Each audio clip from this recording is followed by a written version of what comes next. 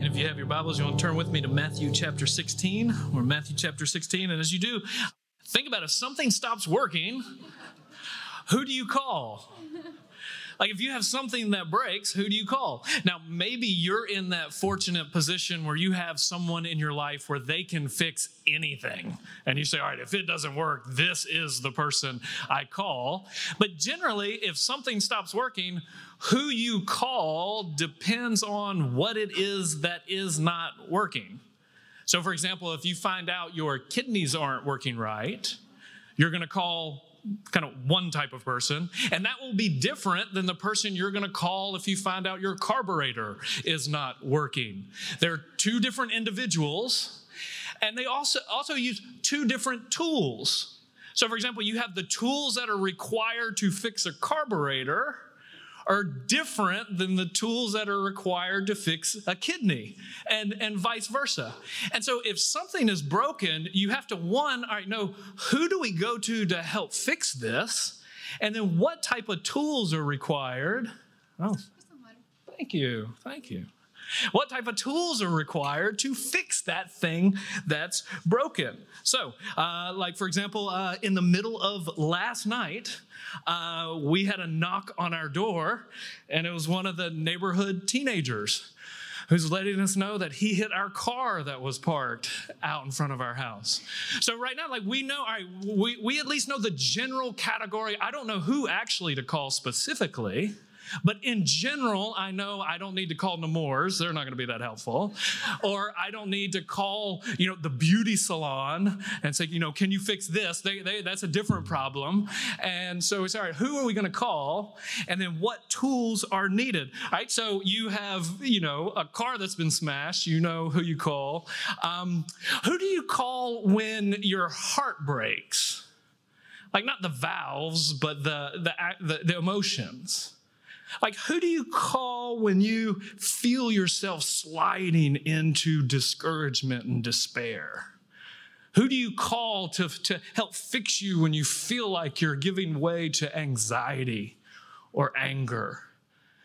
Who do you call, or what tools do you need to fix when you notice that there's a rupture and a relationship between a mother and daughter is breaking?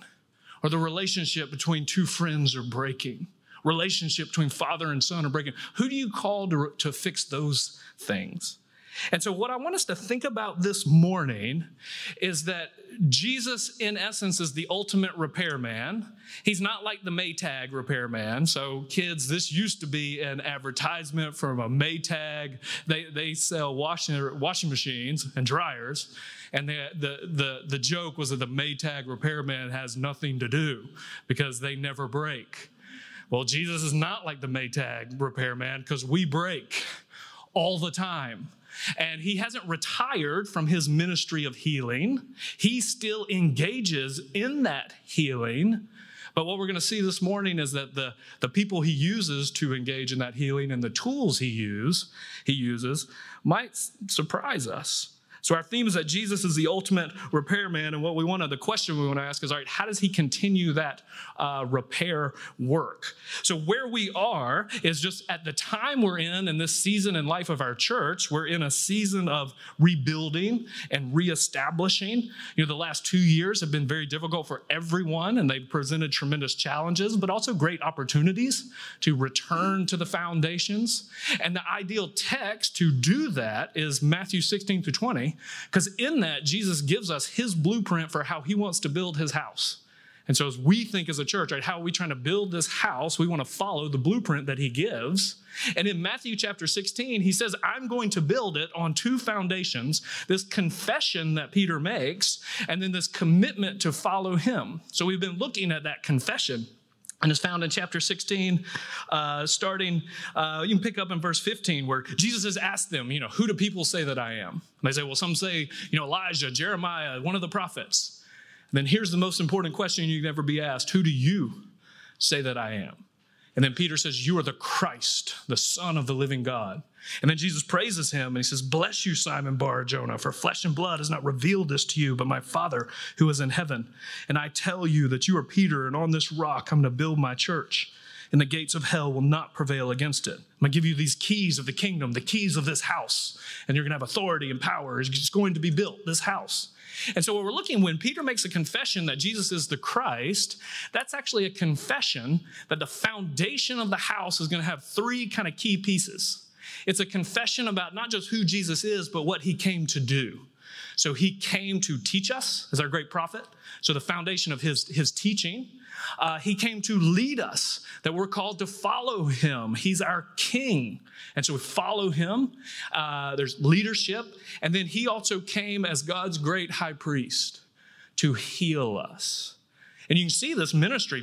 Matthew lays it out beautifully in Matthew chapter 4 and then bookends it again in chapter 5, where 4 is establishing what Jesus did when he came the first time. It says he came and he went throughout all the region preaching and teaching. He went preaching, proclaiming, repent, the kingdom of heaven is at hand. So he preached and then he taught those two things, or that thing, his teaching ministry. And then it says, as he was walking by the sea, he saw Simon and Peter, James and John, and he calls them. He says, you follow me? And he calls them to follow him as their king. That's what discipleship is. We follow him. He's our leader. We follow him, and he tells them, I'm going to make you into fishers of men. I'm going to make you into something you can't make yourself into. So it means to faithfully follow him. And then it says that he goes into all the region healing all of their diseases. Healing. And that actual word is therapuo, which is where we get therapy. So what I want you to think about today is the concept that Jesus, as the great high priest, engages in therapy. He engages in healing. He brings about repair. And I want to think about, all right, what does he repair? Or how does he continue that healing work today, and what are those tools? So you think about, all right, that work of healing, that work of mercy was not just like a secondary part of his act when he came. It wasn't supplemental to what he came to do. It's absolutely vital. It was in the tangible healing that he's breaking the power of sin. It's as his work as the high priest that he's paying the penalty of sin. It's in this work that he's undoing and reversing all of the consequences of sin and showing that he's victorious over the works of the devil. And then the resurrection was his seal of victory over death and the unleashing of this principle of new life into the world that's going to restore all things. So the glory of Jesus' ministry and the beauty and the power of the gospel is it has the power to heal every single disease we can experience, and it can heal and bring wholeness to every area of brokenness in life. And what we see, if you go back to the very beginning in Genesis, that as soon as sin entered into the world, there was kind of this fourfold brokenness that happened in our relationships. Our relationship with God was broken. And then our relationship with ourselves was broken. So Adam and Eve hid and had shame for the first time. And then our relationship with one another was broken as they started to throw each other under the bus and say, it wasn't me, it's the woman you gave me. And then the relationship with the world was broken as it started producing thorns and it was cursed. So this fourfold relationship of brokenness. And the third great work that Jesus does is he comes primarily to heal each area of that brokenness. And so his great first task is to heal our relationship with God. That relationship is broken. And so Jesus makes a way so we can re-enter into the presence of the living God. In Genesis chapter 3, after God puts them out of the garden, he puts the cherubim, the angel, is standing there with a flaming sword turning in every direction. And it very specifically says it turned in every way, guarding the tree of life. You can't get back into God's presence. And of course, Jesus, what he does on the cross is he goes up to that flaming sword, and instead of commanding it just to be gone, he bears it. And now a way has been made so we can enter into the presence of God again. So he's the way, he's the truth, he's life. We can come back into God's presence. So the first great thing, his priestly work, is that he restores our relationship with God. So one of the very things we see that Jesus, his healing ministry, the work of healing is all about healing relationships. It's relational healing, and it heals our relationship with God first. And then it filters out to heal, we ourselves are healed, and then it flows into our relationships with others. That gets healed. That first great task, bringing forgiveness and healing so our broken relationship with God can be made new. Now we can love him with all our heart, mind, soul, and strength. And then that can flow into self-healing and then healing of relationship with others so we can love them. So his primary work is the work of a priest. And what the priest does is the priest is the relational repairman. So it's all right, you have relationships that need repair. Who do you call? You call the priest. That's what they do. They heal relationships, and their primary tools that they use, the tools they use are sacrifice. Sacrifice is the primary tools that they use to heal. So let's kind of unpack that a little more as we think about this. And what I want you to think about now is, so if that priestly ministry of Jesus is a relational healing, he heals our relationship with God, ourselves, others, how does he go about doing that? In what ways? How does he bring about that healing? As we go through all of these things, I think it's really important to have a couple distinctions. He'll do it in a formal way in each of these things, and then he'll do it in an informal way. Or if you don't like that, he'll do it in an institutional way where things will be institutionalized, like in the organization of the church, and then he'll do it in an organic way in the living dynamic relationship between people. Or another way to think about it is there's certain ways he heals us Sunday as we gather together, and then there's certain ways that he heals us all throughout the week as we go out into the world. But part of our foundational confession is that Christ came and then he pours out on his church in the foundation, kind of like this is the concrete that he pours out, are three great gifts. The gifts of his teaching ministry, the gifts of his leading ministry, and then the gifts of his healing ministry. So let's think about the gifts of healing. And actually, the way I want you to think about it is let's think about, all right, throughout the history of the church, how has that gift of his healing ministry been formalized or institutionalized? How has the church gone about trying to continue Jesus's healing ministry? Because all three of those gifts have taken on a certain formal reality and then an informal one.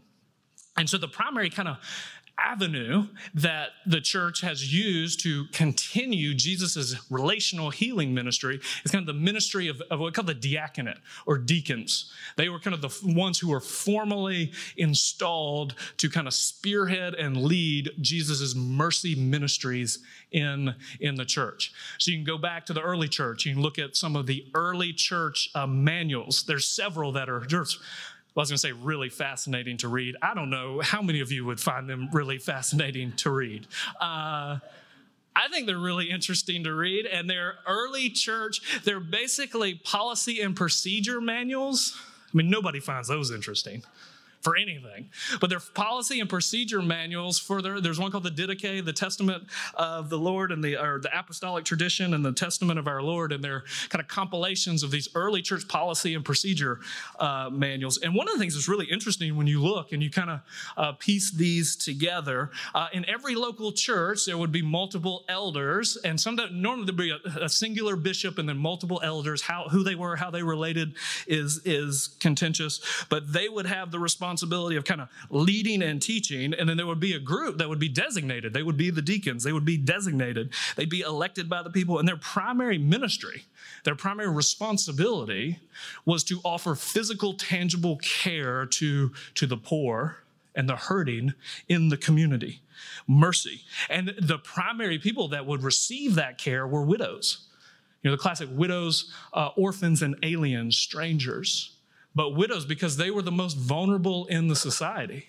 And you can look at the church in Rome by the 2nd century had on their books, so a formal record of all of the widows that the church in Rome supported on a daily basis. There was about 2,000 widows that they supported every day. And that was the ministry of the deacons. And then you look throughout church history as that kind of grew and developed, and it really shifted kind of in the Middle Ages. In the Reformation, one of the big emphasis of several of the reformers was to restore that office and to restore what they were doing. So this was one of the big emphases that Calvin had. He put a lot of emphasis on getting kind of that diaconal office back up and running. And so what he would say, this is interesting. He said that every time the church meets, the central act of worship, he says, thus we ought to provide no meeting of the church should ever take place. And of course, remember, in this time, the church met every day. So they met every morning. And he said, we should never meet without 4 things happening when we gather. There should always be word proclaimed. There should always be prayers. And most prayers were sung. You began to sing prayers. That's why we sing in church. Your singing is verbal prayers. That's an act of corporate praying to music. So we word, praying, and then partaking of the supper. So he thought every time they gathered, you should partake of the Lord's Supper. Now, what's interesting in Geneva, they only actually did it once every quarter. So he wanted to do it every day, and they actually didn't end up doing it but once a quarter. So just interesting. And then thought every single time there should be almsgiving, the giving of alms. So that's where you would bring gifts. You bring your offering. Now, they had 2 kind of categories of deacons that would then take the offerings. So we got to think, all right, it's in a little different world. So every worship service, in essence, he thought you should have a table where you come to the Lord's table and you receive his gift to you. And then there's another table where you then give back your gift to him. That's then meant to be taken out and spread to the poor and the needy. And remember, this is a world that's primarily what's the word I'm looking for? Hard money, cash. But, this is just after kind of the banking revolution where most people's wealth is primarily in kind of tangible, perishable goods. So, for example, like Calvin's salary was part florins, cash, and then it was also wheat, wine, and chickens. And so that was just part of the paycheck. People bring chickens. So at the table, you would bring what you had as a donation to those in need in the community. So at the table, you'd have stuff lined up. You'd have random eggs. Sometimes people bring chickens. One of the deacons' problems is people would bring like pigs to church. Now, what do? Do you just have the pig sitting here, or where do you take it? So you think some of our things about technology and things like that, that's easy stuff. You imagine dealing about, all right, what do we do when Joe's heifer is out in the back trying to eat, things during the service. So they would bring that. And then there was 2 groups. You had the procurators. They were the ones who were responsible for receiving everything. And they kind of kept tallies on what came in. They kept the logs of who needed what. And then you had the hospitalers. The hospitalers were the ones who would then minister, take the things that were brought, and then minister to the sick, the poor, and the transient. Now, do you hear any words in the hospitalers? So as we think about like hospitality, think about hospital. You ever thought where hospitals come from? The very first hospital in the world was in the 4th century in Caesarea, or Cappadocia, from the Cappadocian fathers led by Basil the Great in modern-day Turkey. It was the first hospital. It grew out of a diaconal ministry in the church where they see so many people wounded and hurting and said, we have to do something. How do we extend Christ's mercy to those people? And it's where a hospital came from. And then in Geneva, it was the hospitalers who would then take the gifts from the people and then serve the widows, the poor, all those who had need. At the hospital in Geneva, they cared for the sick, the transient, the elderly, the widows, and the orphans. And then by the 17th century, all throughout Europe, all throughout Christendom at the time, all social services were in essence done by the deacons in every town. Now, it's a little different because then churches were funded by the state. So like Calvin got his paycheck from the state, but the state didn't do any social services. That was all the church. Now, we live in an age where it's been flip-flopped. So the state, and it's just good, bad, just kind of what it is. The state doesn't fund any religious activities, but they've taken over all of the social services. So then the question is, all right, now that we live in this world, what does it mean? Because in many ways, so many of those ministries of mercy to the poor, to the weak, to the needy, to the hurting, to the vulnerable, like those are ours. That's what we're supposed to be doing to continue Jesus' priestly ministry in the world. So how do we do those faithfully now? How are we meant to continue Christ's work of healing today? So actually, just a couple things to think about. Actually, if you're in one of those healing professions, so let's say by the end of 17th century, the type of things they were running were orphanages, homes for the elderly, schools. You know, our modern education came out of the church's desire to educate everyone. Schools, clothing manufacturers, and even food production. They had things like bakeries and things like that because people, they needed help. They needed food. So what do we do? Well, we'll just make it. We'll make it and give it to them. So all of those things. But now we live in a different world. So how are we faithful to continue Christ's healing ministry now in our world?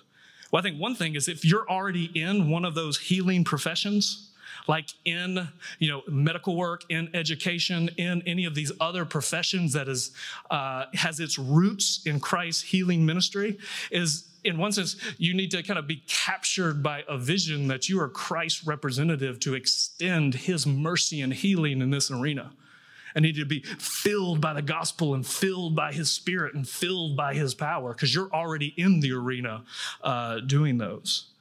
And then for all of us who are in different arenas, need to see how every area of brokenness needs to be reversed. That's what his healing ministry came to do, reverse the curse as far as it's found. So the question in any arena, how does the wisdom of Christ and the power of the Spirit transform this area? But I think one thing we'll kind of close with this, but one thing I want you to think about, because I think one of the most powerful ways that the power of the gospel is unleashed in your life is through the ministry of wise, loving conversation with people who know you and love you. And this category is a category of pastoral counseling. So instantly when we think of pastoral counseling, we kind of think, all right, that needs to be left to the professionals. So there's professional people or secular professionals. So either religious professionals or secular professionals. And what I want you to think about is the primary tool that Jesus uses to bring the relational healing in our life is through verbal love from other people. It's from neighbor love from other people. It's the power to be able to sustain the weary with a word. It's the power to be able to heal a wound with a word. It's Christ engaging in his priestly ministry through the skillful repairing love that happens through godly conversations. The primary way that Jesus heals broken relationships that we have with ourselves and with others is really through that art of what classically was called soul care, the art of pastoral counseling. One of the wonderful little books, this is The Pastor as a Counselor. It's a tiny little book, and David Pallison is kind of his last plea to try and reintegrate and recapture pastors especially for the beauty of a healthy church being the primary location where relationships can be restored. So you think, all right, what's the context? So if you need kidney surgery, there's a certain context where you're going to need to be in. And I've never seen what goes on in to sterilize a surgical room, but I at least hope it's pretty thorough. But also, if you need your carburetor fixed, there's a certain context that you need to be in. Like your living room's not the best context for that. But if you need a relationship to be repaired, what's the best context? And he beautifully argues in this book that the best context is the local church of people knowing and loving one another. Let me just kind of contrast it with the secularized version of counseling or therapy. I was fascinated to learn that Sigmund Freud himself, he said, we therapists, we are secular priests. We train a priesthood to enter out into the world. And that type of priesthood is kind of built on certain things. It's built on a certain type of therapeutic professionalism, a type of, detached clinical pay for fee service. This is from the Harvard Guide to Psychology. This is kind of the secular counseling gospel, is that in every human being there's a core selfhood that, if allowed free and uncontrolled expression, would provide the basis for creative, adaptive, and productive living. So everyone who comes into your kind of practice their core problem is that from somewhere, something is imposing on them in such a way where they can't be free to be truly, who they are. So that's a gospel. That's telling us what's wrong and telling us what's need to be fixed. But then if you look, all right, what type of real repair work does the soul need? What type of repair work do you need when you're depressed or anxious or angry or fearful? The type of real counseling, the type of repair work you need is not one of kind of clinical detachment. You need one of just wise love. You need people who love you and are wise and are humble, and people of integrity and mercy and clarity and truth and wide-ranging experience who can apply it wisely. You need courage and candor and hope and curiosity and careful listening, and people who will respond. People who are willing to live with you in all of your messiness. When it comes to healing broken relationships, healing broken souls, the personal factors are the most decisive, not the professional. The personal factors of who you are, how you treat people, what you believe. So the primary tools that we have.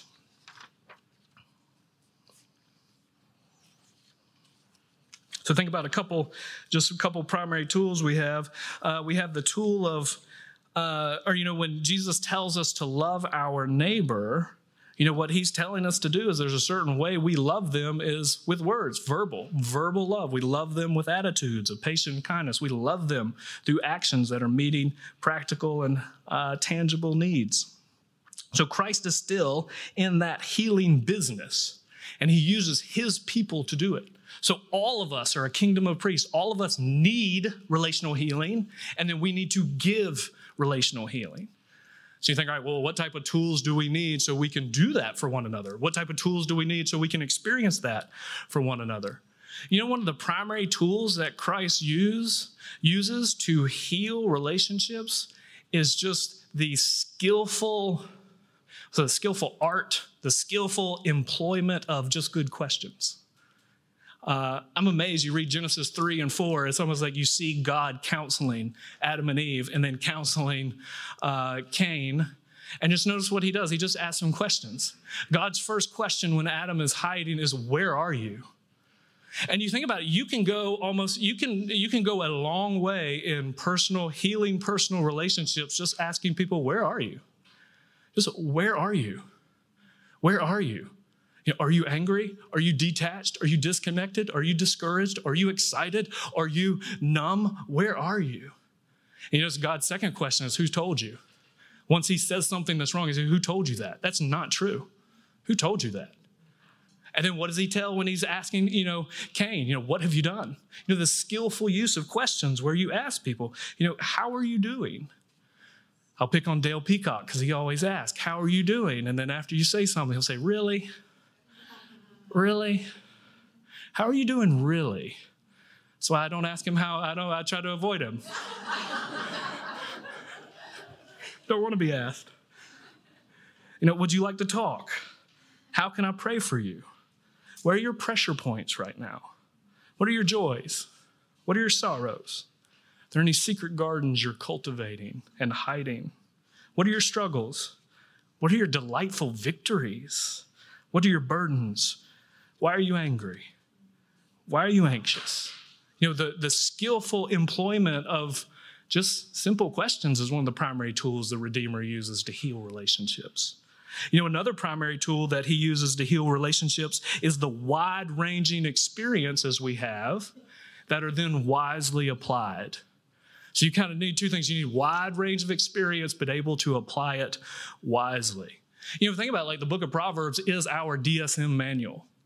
And I was listening to Arthur Brooks, who's a wonderful behavioral psychologist who teaches at Harvard. And he's a man of kind of strong Catholic faith. And I was listening to him this week, and he jokes that every good reality you'll learn in psychology or social scientists, if it's true, it'll lead you back to the Bible somewhere. And he says that the Proverbs is this is our DSM manual. This is how you learn how to wisely be able to discern what's going on in people's life. And you think about the beauty of that gift. This gift of wisdom can be attained by every single person in this room. Like, it's not dependent on gender or ethnicity or age or wealth or socioeconomic status or IQ. You can grow in wisdom. And Proverbs is our manual. That's one repair tool. Another primary repair tool is that he uses men and women who are wiser than us to walk with us. Generally they're older. That's like you see Paul's letters to Titus and Timothy, this beautiful demonstration of what it means to have, a godly man walk with two younger men. He names them. He knows them. They discuss particular concerns with specific strengths and weaknesses and builds on an actual relationship with them. And if you think about it, the house that Jesus is building is the ideal context in which that type of relational repair can happen. One of the interesting things that Powlison talks about in this book, as he spent his whole lifetime kind of in the world of professional, kind of secularized counseling, he says, really, we as Christians are living the professional counselor's dream. Because he said of professional psychiatrists and psychotherapists, when you talk to them candidly, they recognize the full limitations of their pay-for-service model and the office-based practice, and all of them long for a more communal approach where you can walk with someone in life.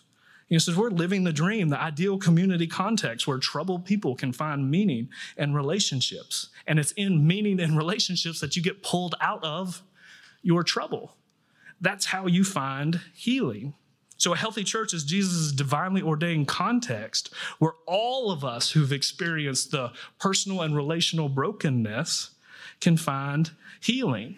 This, in essence, and not this particularly, but around these type people are in essence the operation room. It's our garage where the repair happens. So how does Christ do this today? What are the things that we need to put in place? As we think about our church, need formal things and informal things. Need formal things like kind of rest. Do we need to specifically set aside, again, deacons who are specifically tasked with carrying out the ministry to the weak and the vulnerable and the poor? That's their primary responsibility, and start small in different ways that we can do that. Do we need to have a more holistic understanding of how that ministry takes place, knowing that the state has taken over most of those operations and need to intentionally send missionaries into those places, saying, wait, you can't have this. This is ours. That's one of the things I think is so beautiful what the Goodmans are doing with MCO and helping those doctors train and have a more holistic picture of what real medicine is and healing is. In many ways, the hospital is ours. We started that. And I think, all right, how do we bring Christ's healing into these places? Formal, but then also in an informal way. Just the basic recognition that everyone in this room is a pastoral counselor and everyone needs pastoral counsel. So all of us, we both need it and we give it. We are. That's what it means to be a kingdom of priests, where we engage in the healing ministry to others. So what's the tool? What's the primary tool to do that healing? The primary tool is sacrifice. One of the things I saw in one church that I really admire, they kind of have their mission statement for their group of deacons is on my sheet that fell on the ground, that you can see on the bottom of your sheet, but it says the diaconate exists to contribute to the building of a repentant and rejoicing community. So kind of their goal as a church is to build this community that's repentant and rejoicing. And the way they do it is through loving, truth-telling relationships, where practical, visible needs are being met while hearts are being changed through encounters with Jesus and one another. I think that's such a beautiful statement of the way he continues that priestly ministry of bringing relational healing. But if you ask anyone who's involved in this in any way, you recognize the vast amounts of sacrifice that are required. Sacrifice is our tool. It would take tremendous sacrifice in order to become the type of person who is able to be loving and truth-telling in your relationships where practical, visible needs can be met. Take a tremendous amount. The sacrifice to learn to listen, the sacrifice to learn wisdom, the sacrifice to enter in, the sacrifice to sacrifice time, materials, resources. So the question is, where do we get the motivation for that kind of sacrifice? Where do you get the power? And what we've seen in all of these three ministries of Jesus, just like before you can lead, you have to be led. And before you can sacrifice for others, you have to experience a sacrifice he's already given for you. Every day we have to be reminded that on the cross, he gave the ultimate sacrifice for us. And so that can then free us and empower us to give hundreds of small little sacrifices for others. And that's part of the dynamic. On the night he was betrayed, he took the bread and he broke it. And he said, this bread represents my body that's broken for you. See, I'm now going to be broken so you can be made whole. And then once you're made whole, you can be an agent and an engine of making others whole as well. And then he took the cup and he said, this cup represents my blood that's shed for you. What's it for specifically? It's for the forgiveness of sins. Like, this is how the first great relationship that's broken is restored and renewed. You now can have your sins forgiven. You can be redeemed and brought back into the presence of the living Lord. And in his presence, you can be free to go out into the presence of others and carry that reconciling ministry. You can reconcile others because you've been reconciled with him. So take in remembrance of him. Lord, we praise you for your grace and mercy. We praise you for the power of your continual healing ministry. We pray that you renew and restore relationships, and that you've promised that if we come into your presence, if we repent of our sins and we confess them, you are faithful and you are just to forgive them, and we can have our relationship with our Heavenly Father renewed and restored. So I pray that if anyone has never done that, they would do that now. They would cry out to you in asking for forgiveness. And also praise you that you heal the broken relationship that we have with ourselves. No more guilt in life, no more fear, no more anxiety can be ours. You can set us free. So I pray for anyone who they feel internally divided or internally broken or internally downcast and discouraged. I pray that you would refresh and renew them, heal them. And we praise you that you promise to heal and restore broken relationships. And Lord, we all come wounded by relationships and have wounded others. So right now we take a moment, if there's any relationships in our life that we know need to be restored or healed, we lay them at your feet and we ask that you would do that.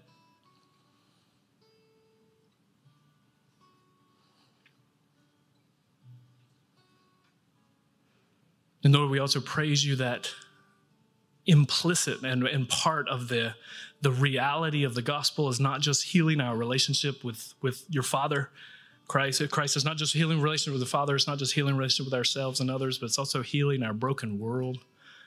As we look out into the world, we see wars beginning and nations raging. And so we pray for the healing of the nations. We confess and call out to you because you are the one to make wars cease to the ends of the earth. You are the one that's promised to break the bow and shatter the spear and burn the chariots with fire. And our task is to be still and know that you are God.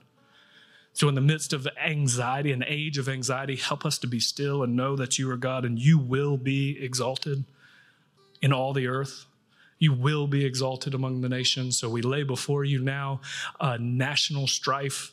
We pray for believers both in Ukraine and Russia who are caught in massive geopolitical machinations. We pray that you would protect them. We pray that you would encourage them. And we pray that this would end very soon and quickly. And all this we ask in Christ's holy name. Amen. And now may the love of a dying Savior, the power of a risen Savior, and the hope of a returning Savior be yours now, this week, forever, and always. Amen. Go in peace.